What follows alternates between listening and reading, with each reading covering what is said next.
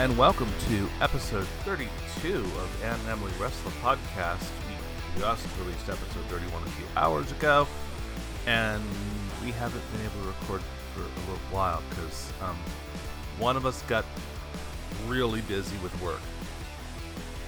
It was me. I got really busy with work. My name's Annalise, and I am here with the Vicar of Doom, the Reverend of Destruction, the greatest heel of all time, and the co-holder of the only 8-star match in history. It's Emily the Raven. Hey! How have you been? Have you gotten to watch any pro wrestling in the last little bit? I have. I have been very busy, but I have been watching some AEW. I'm completely reduced to just watching clips on YouTube, which is pretty cool that you can watch substantial match-length clips on YouTube. Thank you, Tony. Yeah, thanks, TK. No 3-minute bullshit from you. And it's really helpful because, you know, I don't have the 2 hours to sit down and watch Dynamite, or even the hour to sit down and watch Rampage. So I'm really happy. And I'm really happy that we're getting to record again because I am so tired and so busy. It's starting to wear down. I'm having to make time for any little bit of recreation, but we are going to fly through this week so I don't get so mad, because I've been mad about this for a while. We left a story off of the last episode, and I put it back up into the show notes. And one of the reasons why we're going back into this is because it's relevant to what happened this week. And we are going to talk about what happened this week and how disgusting and horrible it is. I will bring up the whole thing as we're getting into it.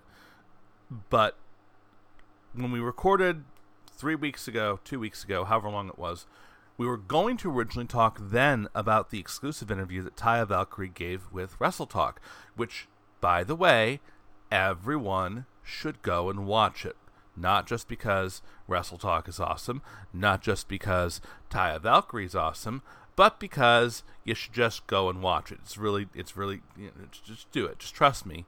And one of the things that Taya Valkyrie was opening up about was these issues of ageism in WWE. And to be frank, these are not good issues. And basically, the reason why Taya Valkyrie got released was because she was 38 years old. It wasn't because she didn't have a good look. She's got a great look. It wasn't because she couldn't wrestle. And the reason why I put look first is because look is all fucking Vince cares about. It wasn't because she couldn't talk. She's a great talker. It was because she's 38. And I'm just going to start with the quote, and I'm going to let Emily react to this. Nobody ever told me to my face. A lot of it was interpreted by fans because of all the gossip which was put out. At first people said it was 30, then 25, then 21. This is insane.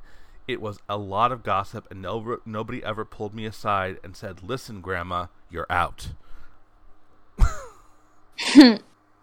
Emily, go to town. Okay, so, you know, this thing with age and wrestling, of course, relates to women in wrestling, but also relates to men in wrestling, and I'll get to that in a moment. But, you know, I think about Thunder Rosa being in her early 30s, and even before she came to, you know, she came to AEW and had the career over the last few years that she's had now, she had potential to go to WWE, but they wanted her to be a coach or a trainer, and she was, I think, in her late 20s or maybe 30 at that time, and I believe she's like 34 or 35 now. And you know, when she would tell the story, it always seemed like there was something with her age that was a part of it, which I thought was strange because I considered her so young and still do.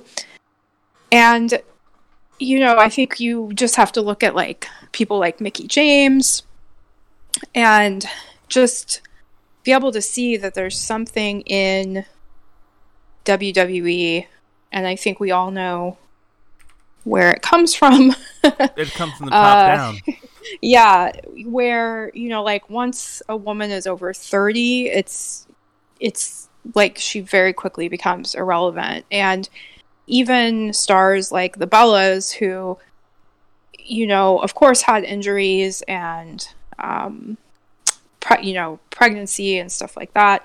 But still, even when they were in their early 30s, there was already talk of them retiring. And on their show, they would talk about their age. And I always thought, this is really, really weird. So it seems like there's just a really rampant culture of ageism in WWE. And I'm sure it's in other other promotions as well, or at least in individual wrestlers, maybe not in the culture necessarily. But in the entertainment industry, it's definitely a long-standing, huge challenge where, you have like an actress who's a few years older than another actress cast as the other one's mom. And they're like a few years apart, but one maybe looks slightly conventionally older. And it's just, it's really, it's sexist, it's ageist, and it really doesn't make any sense because there is no age limit on necessarily being in the ring to a certain point, or being on, and of course being on TV or having other roles. But especially in the ring, we're seeing that, the wrestlers like of our generation, the younger generation, they've been living completely different lifestyles than the wrestlers in the 80s and 90s who wore themselves out with steroids and coke and alcohol and poor diets and constant travel, and just really they were also abused by the system. But now we have a group of people who have been wrestling for, 10, 20, 30 years, who have been able to take really good care of themselves because, they are part of a different generation, a different culture. And, I'm thinking of people like Jericho and Sting. And Sting is part of that original, Sting is part of that original generation, but he's one of the exceptions where he wasn't doing all of the drugs and alcohol. And, because when you're in that good of physical shape, if there are not other factors working against you, there's no reason why you can't have a really long, really good career. And as long as it's safe for you personally, and you're attending to your own personal health, there's no reason why you can't be in the ring wrestling. And it's awesome. It's awesome to see people of any age be able to wrestle. And that's where the Twisted World events and Pritchard and Laurinaitis and all of their ilk is just, in yet another way, limiting a really great piece of athletic art by saying at this arbitrary age you're done. And if you're a man, we'll probably let you go a little bit longer, but we're still going to have some prejudice against so-called older male wrestlers as well.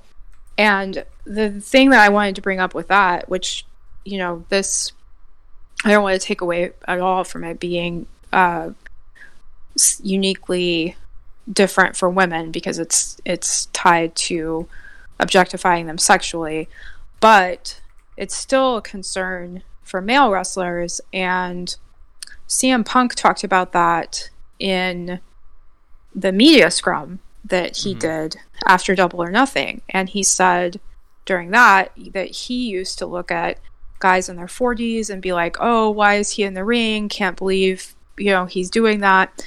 And then he said, now I'm 42 and I feel like I'm in the prime of my life and I don't have any of these concerns, and my mind, his mind is completely changed.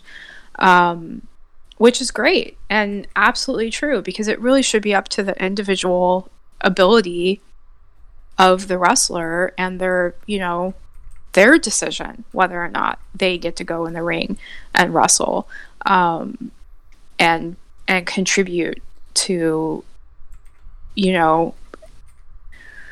this incredible culture of pro wrestling, whatever promotion they're in. And at the same time, though, there are definitely men who don't know when to retire and who keep trying to come back.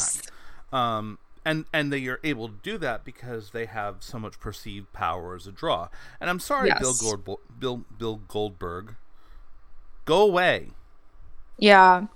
Well, and the women wrestlers would not get that opportunity. No. Because they don't have that power that an older especially white male wrestler, has. So yeah, there are a lot of layers to this, and it's incredibly important because, it's ignoring what people can actually do to appease the sexual taste of a very small group of older white men. That's just really messed up, because that's not what wrestling should be at all. Well, I want to run down just the ages of some of the really amazing women who are still very much at the top of the game. And this is a list of women who you could consider to be the best in the world and the best in their individual companies. So, just to start with, Meiko Satomura, current NXT UK champion. Thankfully, they've forgotten that NXT UK exists. 42 years old. Yeah. And still one of the best technical wrestlers in the world. One of the best submission wrestlers in the world. And I didn't say women's.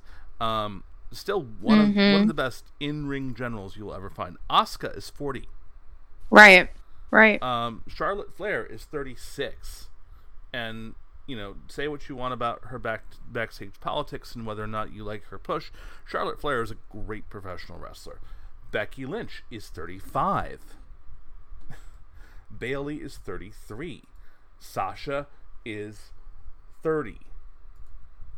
Lady Frost, who is in this ageism conversation because she was told, we don't hire wrestlers your age by WWE, which is fucking ridiculous. Lady Frost is fucking phenomenal, 37 years old.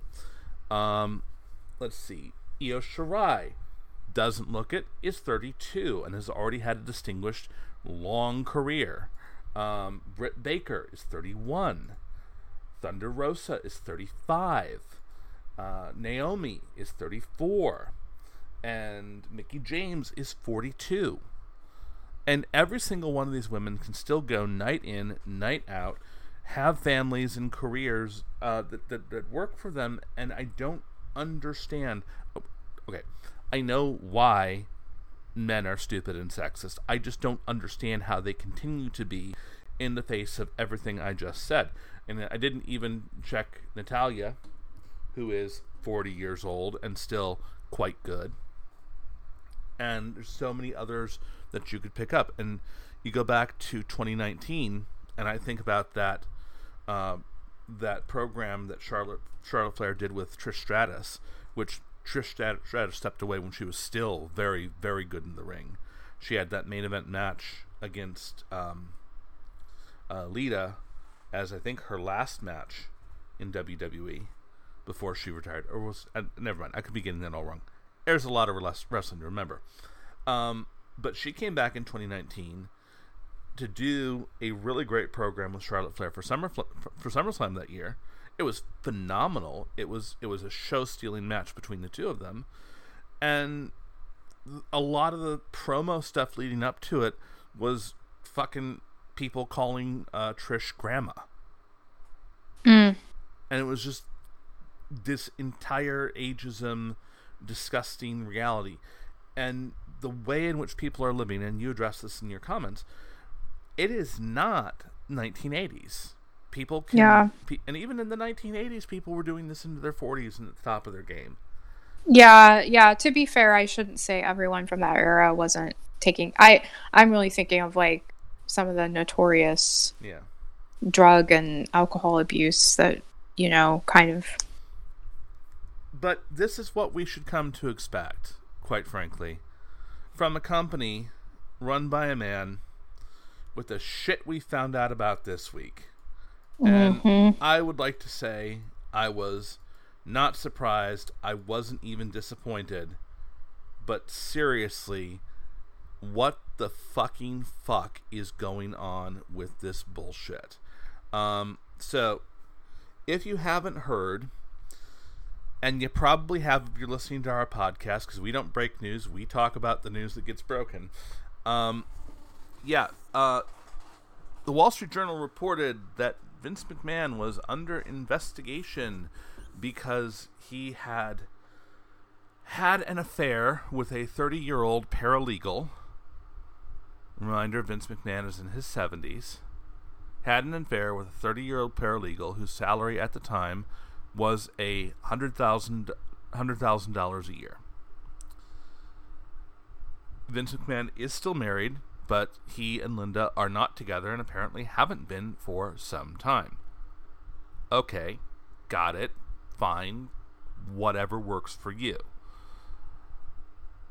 And apparently the relationship was consensual, although how can a consensual relationship exist when the boss is asking you out? Exactly. Which is actually against WWE's policies. What ended up happening was, and I'm cobbling this together from the multiple sources that have been reporting it, at a certain point, the relationship ended because Vince McMahon decided to give her like a toy, that is the quote, to John Laurinaitis. That might be the most disgusting sentence I've said out loud this week. Yep. She was given a a raise to $200,000, which absolutely violates sexual harassment policies, as many people have pointed out. And then the lawyer for WWE, who Vince decided to use as his own personal lawyer, negotiated a $3 million settlement that Vince paid out of his pocket. So WWE did not pay $3 million to shut her up. Vince personally paid $3 million in an NDA settlement to shut her up. This gets weirder and worse because, and not enough people are talking about this, apparently Brad Shepard went and doxed who this person was. Yep. And if you don't remember who Brad Shepard is, Brad Shepard was an authority figure / referee in the early 2010s who was fired from WWE and has spent the rest of his life and career just like trying to suck Vince McMahon's dick so he can get a job back. I wish I was exaggerating. I'm not. Just don't go to Brad Shepard's Twitter. Just don't do anything that interacts with him. And thank you, Sean Ross Sapp, for pointing that shit out. Yeah. So this week, it was publicly made clear that Vince McMahon was stepping down as CEO and chairman of the board, and he was replaced by Stephanie McMahon, who apparently, and this is where we get into a little bit of speculation about why she was being buried. Apparently, she was getting tired of the investigation, which started in April. So this isn't new. And she wanted to get away from it. And I would not blame Stephanie, and I don't know if she is, I would not blame Stephanie for being embarrassed by her father at this point. Because this behavior is disgusting, and I'm more disgusted the more that I talk about it. This gets weirder still. Apparently, Nick Khan, who is the president of WWE, is not involved in any of this. Good on Nick. You're not a completely terrible person. But yeah, this is not great. So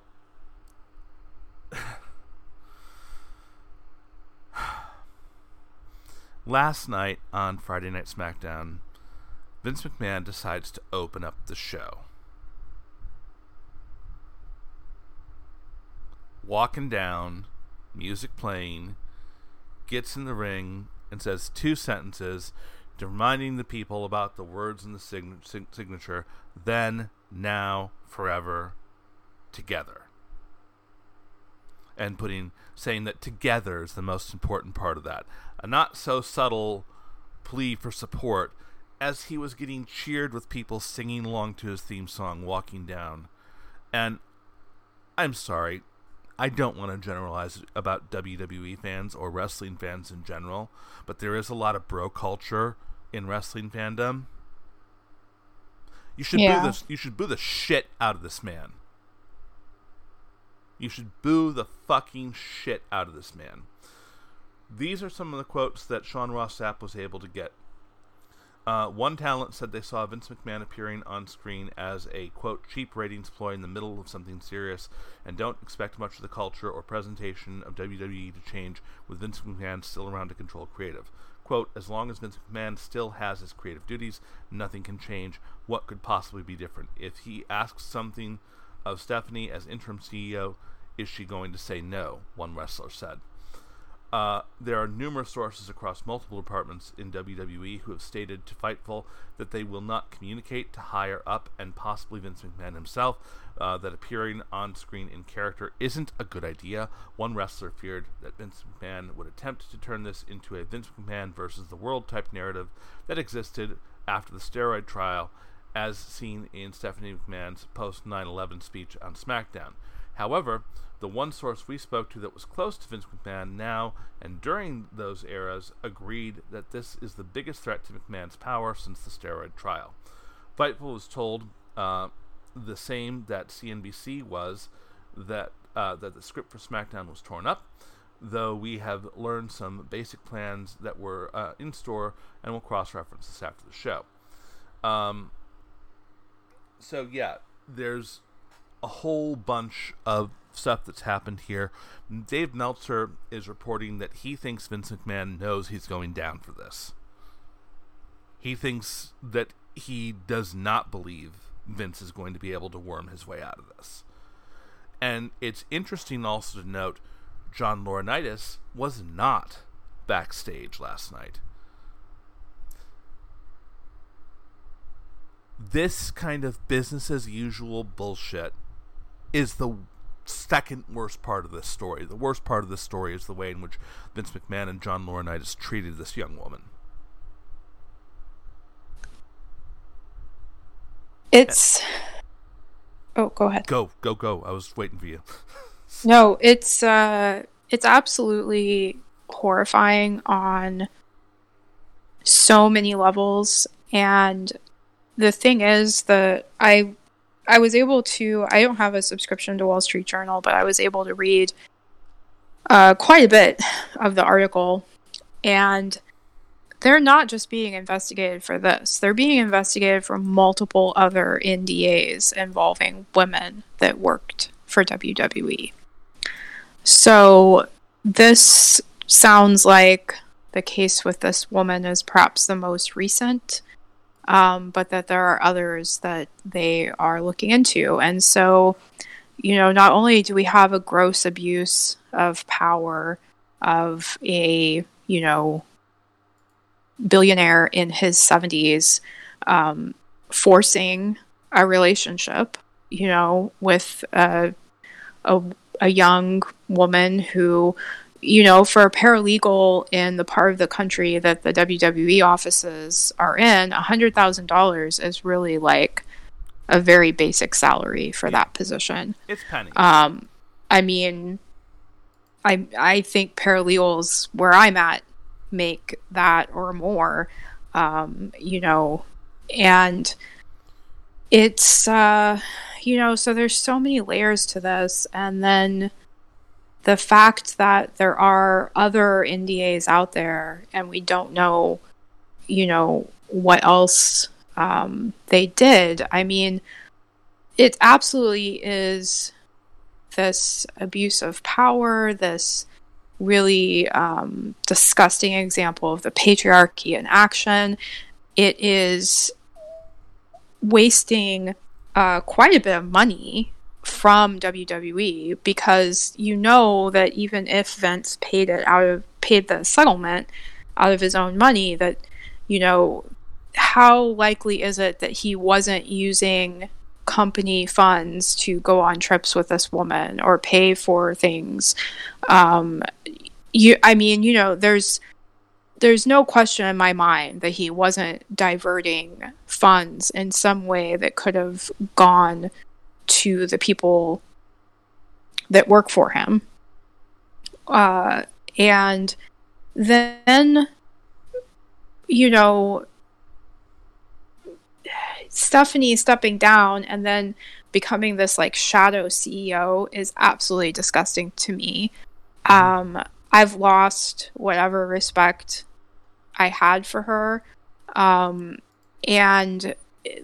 the fact that he retains creative control while so clearly abusing power in so many different ways, and this being what should be like a final straw for the people that could tell him no, and it isn't a final straw, just confirms like everything that I have said about the toxic family system that has become the abusive culture of WWE.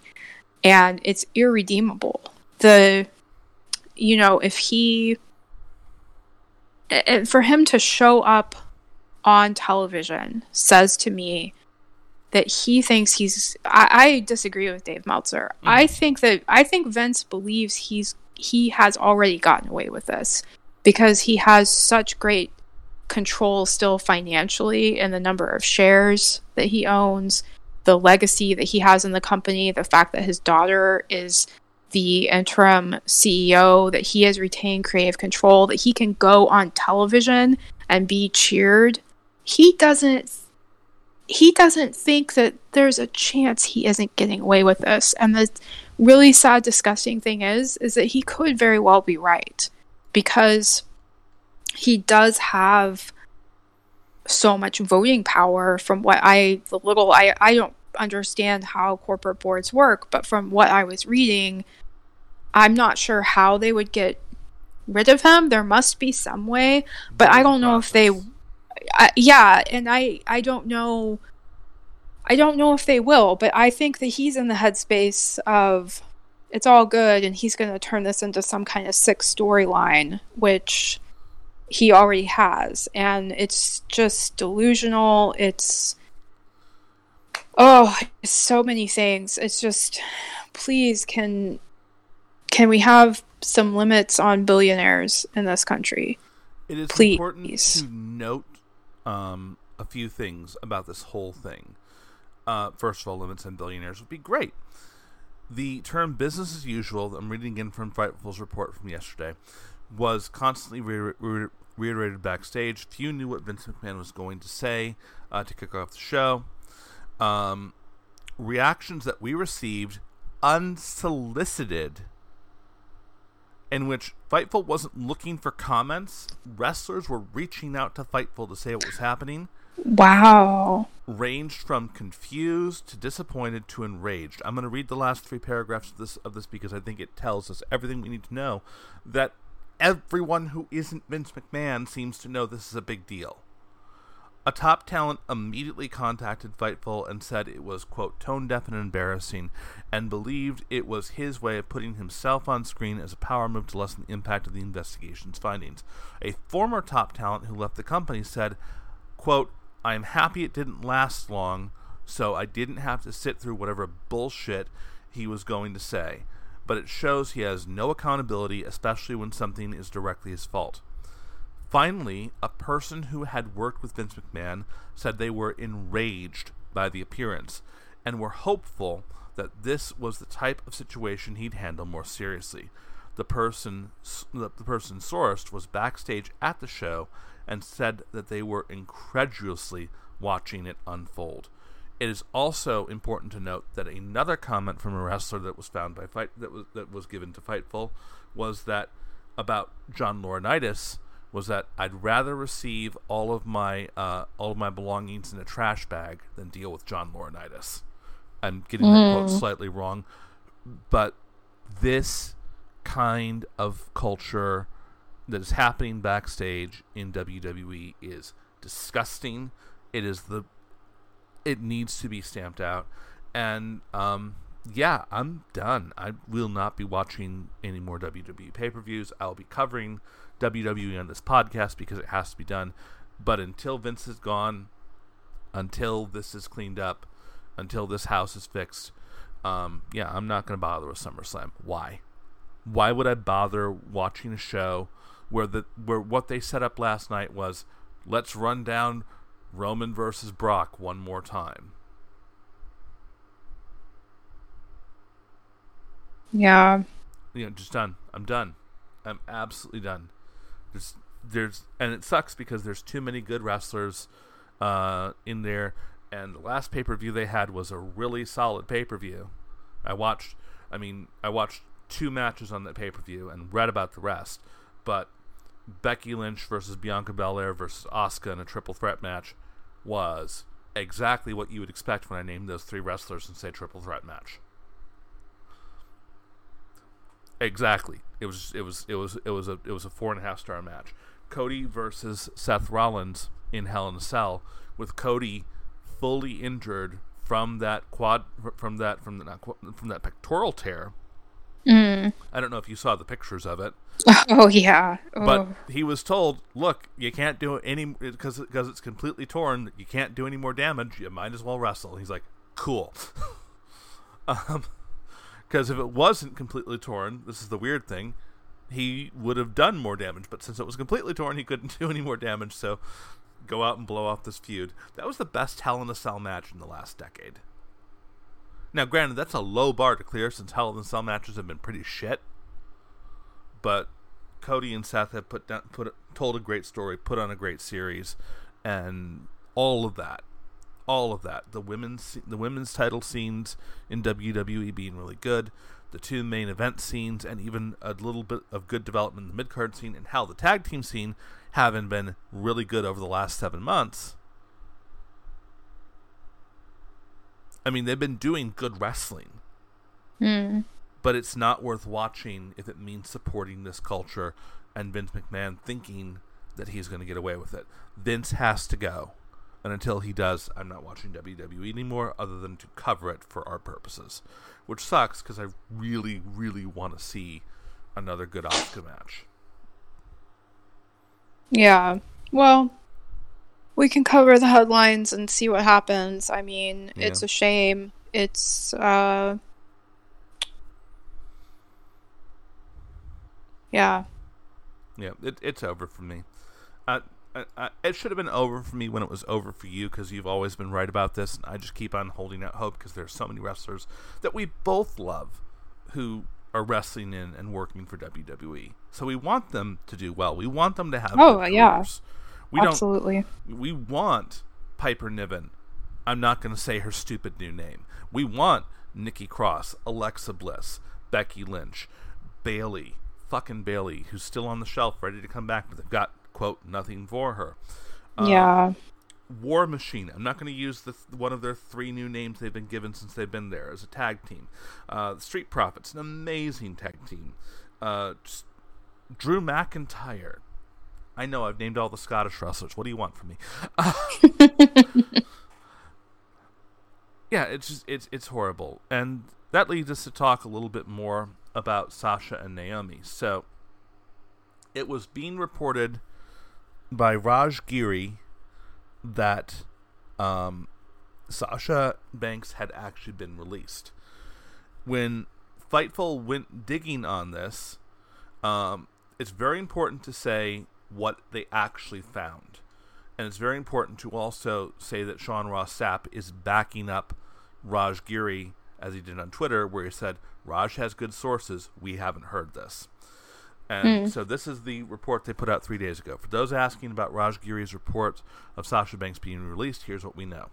Sean Ross Sapp spoke with Giri hours prior, who informed him of the claim that of Banks' release. Fightful reached out to numerous WWE reps, one of which got back to us and said, not that I've heard.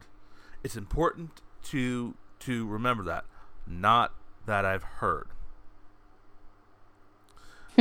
They confirmed later they saw Giri's tweet but didn't comment beyond that.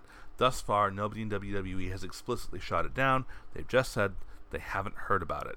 Now, that was 3 days ago. There was a recent release about it, saying that Sasha Banks' lawyers were trying to get her release, and it hadn't said whether or not it was successful. This was from WrestleTalk.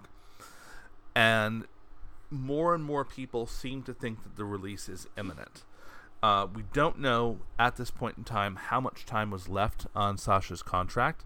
We do know what WWE was doing, but to be honest, I have more respect for Sasha and Naomi now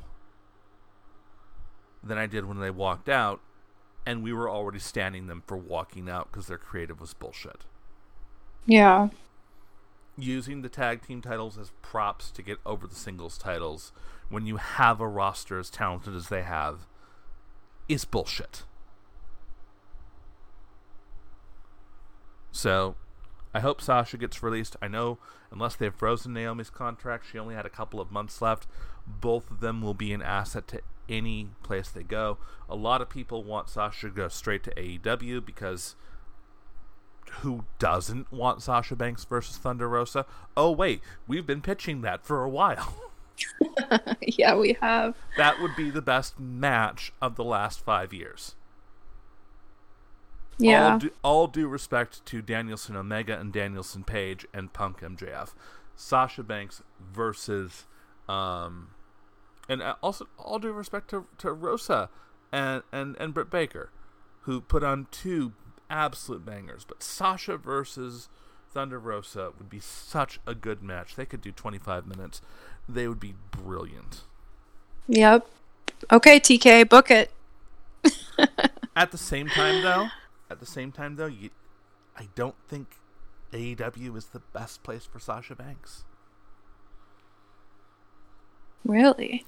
I think that the style that she works, there's more talent for her to work with in the way that she works and to put on better matches. I'm not saying she wouldn't have fantastic matches in AEW, because she would. But the match I want to see is Sasha Banks versus Lady Frost. Yeah. Go to that Impact, would be really Sasha. good. Go to Impact. Yeah. And Impact has been having, and again, this is why we have to start covering Impact. They have been having the most consistently good matches for women's wrestlers. They actually take their women's tag team championships seriously, and they have been spotlighting and treating their women's wrestlers just better and better and better. And they were even doing that again, you know, even when it was the very sexist TNA, and there was still a lot of sexism on that show. But you go back, and we said it before, say it again, go back and revisit the Gail Kim versus Awesome Kong feud. Yeah. It's so good, and they let those women wrestle, you know. And there's also another particular match I want to shout out: Gail Kim and Taryn Terrell in a ladder match. And Taryn Terrell was like a authority figure and a girlfriend / valet in WWE. When she went to Impact, she had hardcore matches with Gail Kim. Just like, come on. Everything you're doing WWE is wrong. All right. Do you have anything to add to Sasha and Naomi? No, I really don't. I mean, I guess the one thing I would add is that, you know, both of them could easily have careers outside of wrestling as well if they choose to. So, you know, it's a loss for WWE and really not for them, in my opinion. So, Yeah. Well, WWE has said that they think they can clone Sasha Banks. well, we'll see how that works out for them because they've tried to just take people that fit Vince's sexual stereotypes and turn them into wrestlers before. So, yeah, I would imagine that they would just try to do the same thing with. I mean, that's extremely offensive that they would even say that. My mind is just kind of like reeling around that right now. But well, then let's pivot away from the offensive bullshit that we've been talking about. And for the record, we don't want to talk about this shit. There's too much good shit going on right now. But Warner Brothers has ordered MJF removed from all promotional material for AEW. Or did they? And were being worked. What do you think is going on with the MJF situation? I don't remember if we got to talk about his promo in the last episode because I didn't listen to it when I edited it. Trash me in the comments for that on Twitter if you like. You have dysphoria and listen to your voice back. You do that. I'm not doing it. So. Yeah, don't make her. Yeah. You can't make me do anything. I'm over here. Yeah. But, yeah, it just... We went into the MJF stuff. We went into the promo in the last episode, I'm pretty sure. It was really good stuff. There was so much to talk about and so much with the news that happened. And we had a whole discussion on journalism and wrestling and everything else. But are we being worked by AEW acting like MJF is becoming persona non grata?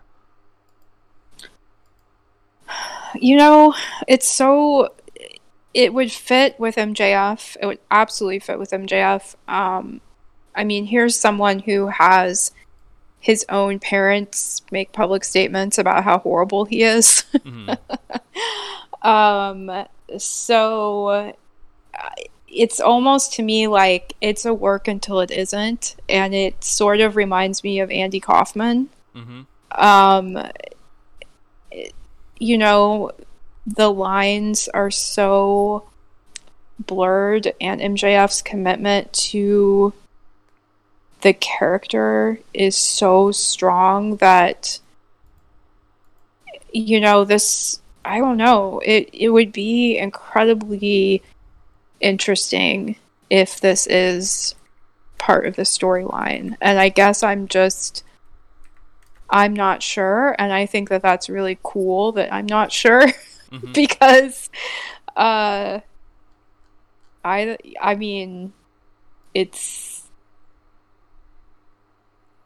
like extremely captivating and interesting to me, and I can't tell, and that's kind of compelling for me. So I also think their decision to keep him off TV and act like he's been blackballed even if he hasn't is really smart, because if you remember Money in the Bank 2011, when Punk won the title when his contract was expiring, he was back a week later. He was back a week later. It wasn't even a full 2 weeks. They had Raw the next day. They did the tournament. They fired John Cena. Triple H took over. John Cena was unfired. The next Monday Night Raw, Miz versus Mysterio for the vacant WWE Championship, or the new WWE Championship, as it were. Rey Mysterio wins. John Cena, for some dumb reason, gets a match against Rey Mysterio at the end of the show. Cult of Personality hits, and it's Punk. They couldn't even do a full 2 weeks. They couldn't even make it what it could have been. Mm-hmm. It was pretty horrible. So yeah, AEW clearly learning the mistakes of all past promotions. Keep MJF off TV, and when he comes back, it's gonna be good. Yeah. I I don't want him to miss Forbidden Door, which is what we're talking about next. But at the same time,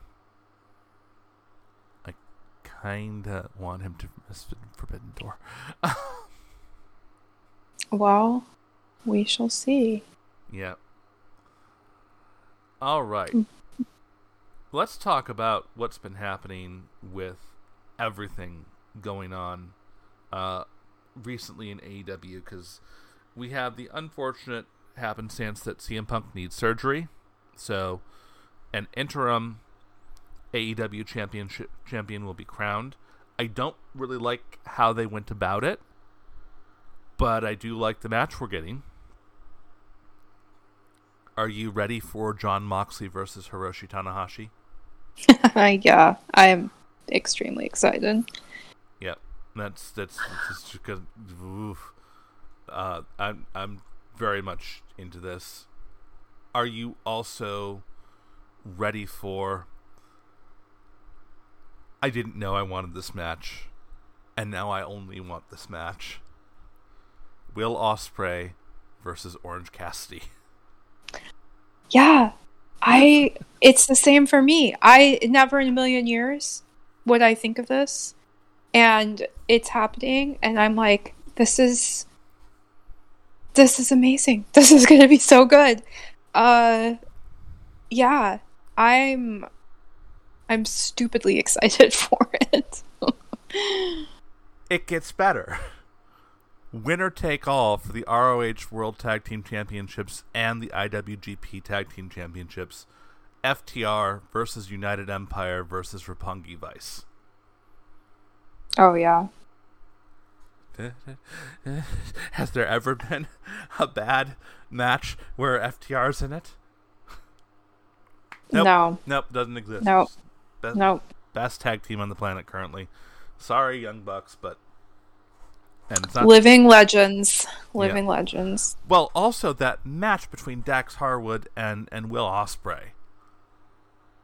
Oh, yeah. All that the was stuff they've so done good. with United Empire. I love Ospreay's heel character. I love everything that United Empire is. Because it's such this kind of, hey, just so you all remember, British imperialism was fucking evil. Yes. Yeah, and that match, the really classic build-up that they did inside of that match was so good. And yeah, I loved it. Everything they're doing. Thunder Rosa versus Toni Storm. Toni Storm getting a clean win over Dr. Britt Baker. That was nice. Yep. And that was really nice. Britt Baker doesn't need to win or doesn't need to have the championship to be a big deal. She is the biggest deal in the women's division. She is the pace car. She is the standard. She is putting over other women and building the division up. It is fan-fucking-tastic. She's going to have a feud with Jamie Hayter down the road. It's going to be brilliant. And it's going to make Jamie Hayter into a huge star. Yeah. This division is being built well. It's still not always being booked well, but it's being built well.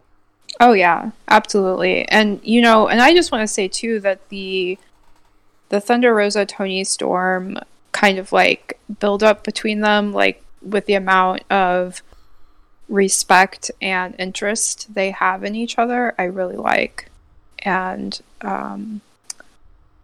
yeah, so I'm excited to see what they will do in the ring. Excited, delighted, not happy with the idea of this match, but you know what? We're kind of wondering where things were. La Sex Gods, Chris Jericho and Sammy Guevara, they're calling that their tag team name. Teaming with Minoru Suzuki. What the hell? Hey, Minoru Suzuki could be a sex god if he wants. Yes, he could. He's murdered Grandpa. We're not going to tell him he can't do anything. I just don't necessarily want him teaming with Chris and Sammy. I love it. Sure. Versus Eddie Kingston, Wheeler Yuta, and Shota Umino. This match is going to be a banger. I think Wheeler Yuta going to the Blackpool Combat Club is the best thing. It does kind of disturb me. One of my favorite things that's been happening is Zack Sabre Jr. has already called out Bryan Danielson. Mm. I want that match. Everyone should want that match. The two absolute best technical wrestlers on the planet.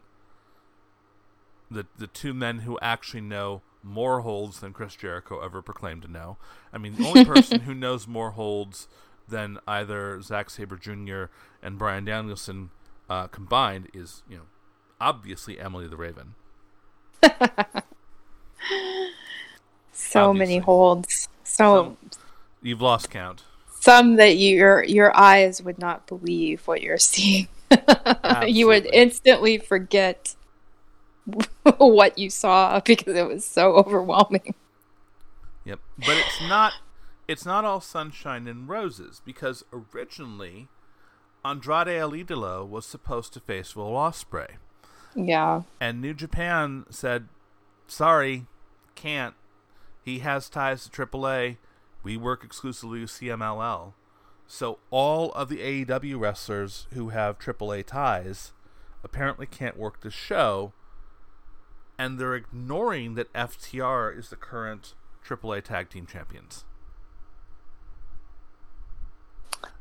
Now, to be fair, there's a difference between them holding those belts and occasionally working a AAA show, and Andrade, whose ties to AAA are significantly deeper. Yeah, that's fair. It's not exactly the same thing, but at the same time, and I understand that AAA and CMLL are currently feuding right now. Okay, I get it, but guys, I don't speak Spanish, so you're going to need this translated for you. Wrestling is better when all the companies get along and wrestlers can move from territory to territory and have really good matches with the great people in other territories. So, stop fighting. All of you. Or we're going to call in Scott D'Amore with his Thanos gauntlet. This is going to be a great pay-per-view. We're going to do a whole preview of this next weekend, because next weekend the Forbidden Door is kicked open. Someone's already scheduled her day off. Yeah. I'm not working on Sunday. I will not be working on Sunday. We're ordering Indian food. I'm watching AEW, New Japan, Forbidden Door. I'm going to have a good time. This is going to be so great. This is going to be... I don't think, again, because we're not going to get the great storylines that we were getting into the previous pay-per-views we talked about. I think this is going to be just like Double or Nothing, in that it won't be a great pay-per-view, but it will be a solidly fun, enjoyable time. So, you're hyped? Oh, yeah. Absolutely. Right. Absolutely. And that's basically all we had for the show. I mean, do you have anything else to bring up that I didn't put in the notes, Emily? No. Okay. Well, it's a short show this week. I know we usually go for about 2 hours, but I'm trying to cram 2 podcasts in one night, and I still have 2 Pride Month interviews to edit. So if you're interested in those, they should be up relatively soon on the Q for Fun podcast feed, and you can hear myself and Wicked Kitten interview Olivia from the For Azeroth podcast, and the amazingly, wonderfully brilliant and delightful Frazzly, who is a variety streamer and has is bringing back her Frazzlecast show. By the way, Emily, at some point I need to put you and Frazzly on mics together. Because we had a mild dip into a discussion about being queer and Christian at the same time. And yeah, I regretted not being able to get you into that, because I didn't know Frazzly was going to go there. I barely remembered that she had talked on Twitter about her own religious and spiritual journey and her queerness and her transition. So we will get you on talking to her, because I think that even as a one-off special that we do, that will be an amazing conversation. So Yeah, that's going to do it for Ann and Emily Wrestle Podcast. We're going to do our standard outros and promo all the stuff that we do. First of all, you can follow us on Twitter at AnnEmilyPod. We're not doing much there because we're both really busy. We're very sorry about that. We will probably be live tweeting for Forbidden Door if we aren't just, a slack-jawed watching it, amazed at what we're seeing. That might happen. You can follow Emily at 8BitEmily. You can follow me at Ann_Elise. Our Twitters are also kind of inactive because we're really busy, if we hadn't mentioned that before. And we have a whole host of other shows that we do on this network. We are still doing Q for Fun, our flagship show, which covers Heroes of the Storm and women and LGBTQ plus people in gaming and esports. We have Anime Sweater, which we're recording tonight. The next episode is going to be covering the show that, quote, saved anime in 2013. Whether or not that's accurate, it's still a banger of a show. We're going to be talking about Kill la Kill. We are going to be recording episode 2 of the View for Fun podcast next week, where myself, Emily, Sophia, and my wife Dia will be talking each about a movie that is incredibly important and severely underrated. It's going to be interesting to see what comes out of that discussion. And I am being roped into learning more about the biggest pop band in the world, as Sophia is introducing me into BTS in the Becoming Army podcast. Last, and certainly not least, everyone needs to go and listen to Wicked Kitten's horror podcast, Gore, which you can find at Gore Podcast on Twitter. All the links are at all of our Twitters. Thank you so much for listening to our shows. We really love making them. We'd like to do more of them, but this is a hobby. I know I keep saying that. I know it sounds trite. We're not getting paid. We're just having a good time talking about wrestling. We do have a good time. It is a good time. It's better than listening to that fucking AC/DC song that opens up SmackDown. Which Clint purports to have a good time, and then SmackDown sucks. So, yeah, I am ready for a good time. AC/DC, that's why I don't watch SmackDown. Alright, Emily, anything to add to all of that? No. Stay right. cool. Stay cool out there, everybody. Be careful. So without further ado, we'd like to wish you all adieu and say goodbye and good night. Kenny! Kenny!